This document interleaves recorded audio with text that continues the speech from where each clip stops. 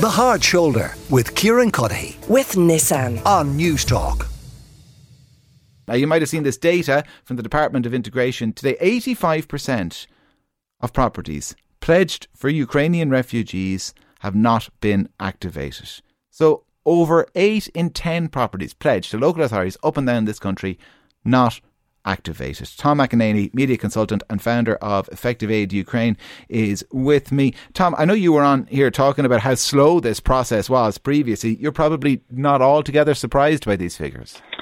Yeah, I think I maybe one of the first people to call this out on this programme only a few months ago, and saying that what we have from a refugee point of view, from a Ukrainian refugee point of view, is not so much a lack of accommodation, but a lack of competence when it comes to allocating that accommodation, which is pledged by the public right across the country to refugees. It's an extraordinary situation where you have thousands of Irish people who've decided to open up their homes and have the capacity, who have spare rooms. In some cases, there are people living on their own.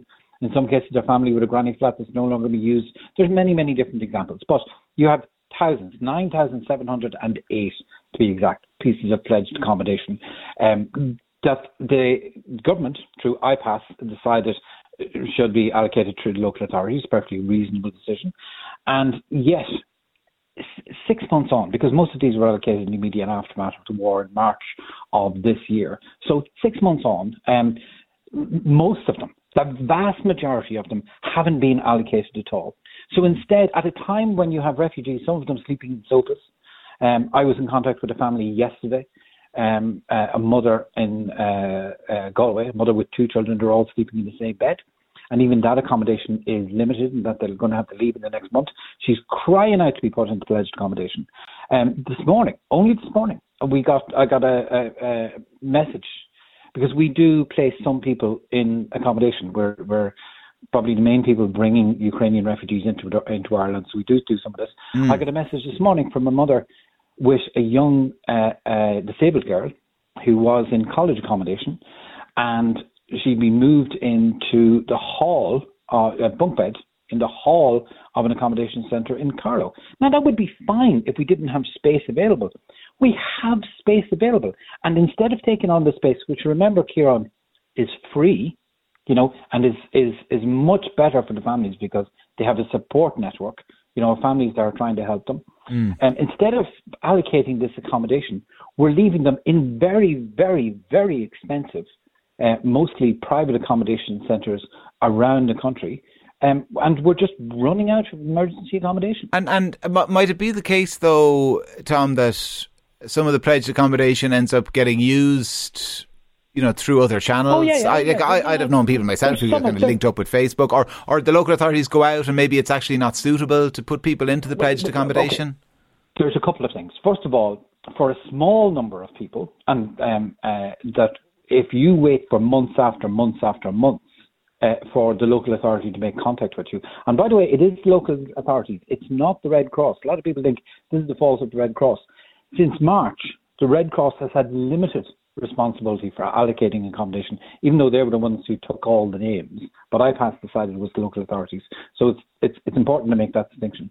But if you've been waiting for months and months and you're keen to help, and many, many Irish people are, well, then you're going to find another route. You've got a friend who knows somebody who whatever, or you contact an organisation such as ours, or some other, or somehow you find somebody, somebody who's Ukrainian who knows somebody who needs. Of course, some of the accommodation is going to go elsewhere, but that is because the local authorities have been incompetent when it comes to allocating the accommodation. And occasionally, Kieran, can I say, it gets assessed just in response to your point, and it's decided that it's not suitable, which actually I think is a bit ridiculous. Like, I have a Ukrainian lady as a guest in my house in the studio, which has its own ensuite toilet. It doesn't have a shower, and therefore would be deemed unsuitable.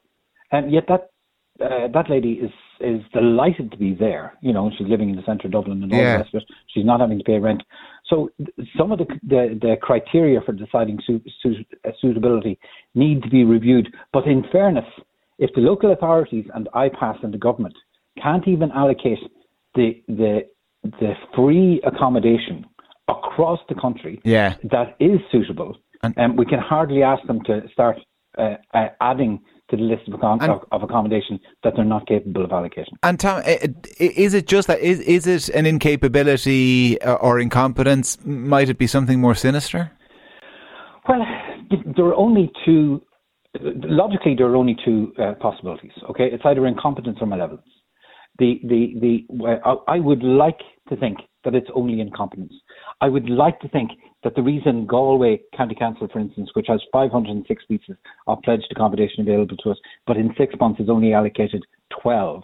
The reason Cavan County Council, which has 180 pieces of accommodation, but in 6 months has only allocated 4. And Donegal County Council, which has 351 pieces of accommodation allocated, but so far has allocated 0. I'd like to think it's incompetence.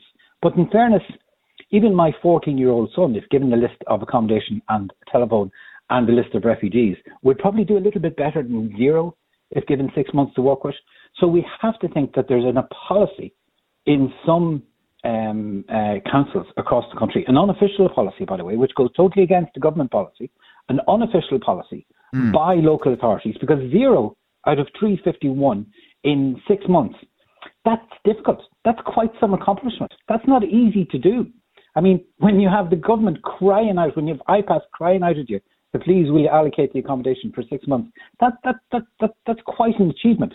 So one has to think that it's a deliberate policy. And I happen to know Donegal County Council is one of the more, generally speaking, is one of the more competent councils in the country.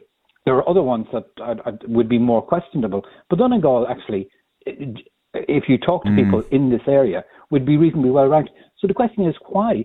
Is it that some official in Donegal, and obviously at the senior level, has decided we don't want migrants in Donegal? And that would be the sinister explanation. Now, I do not know, but the fact is nobody knows.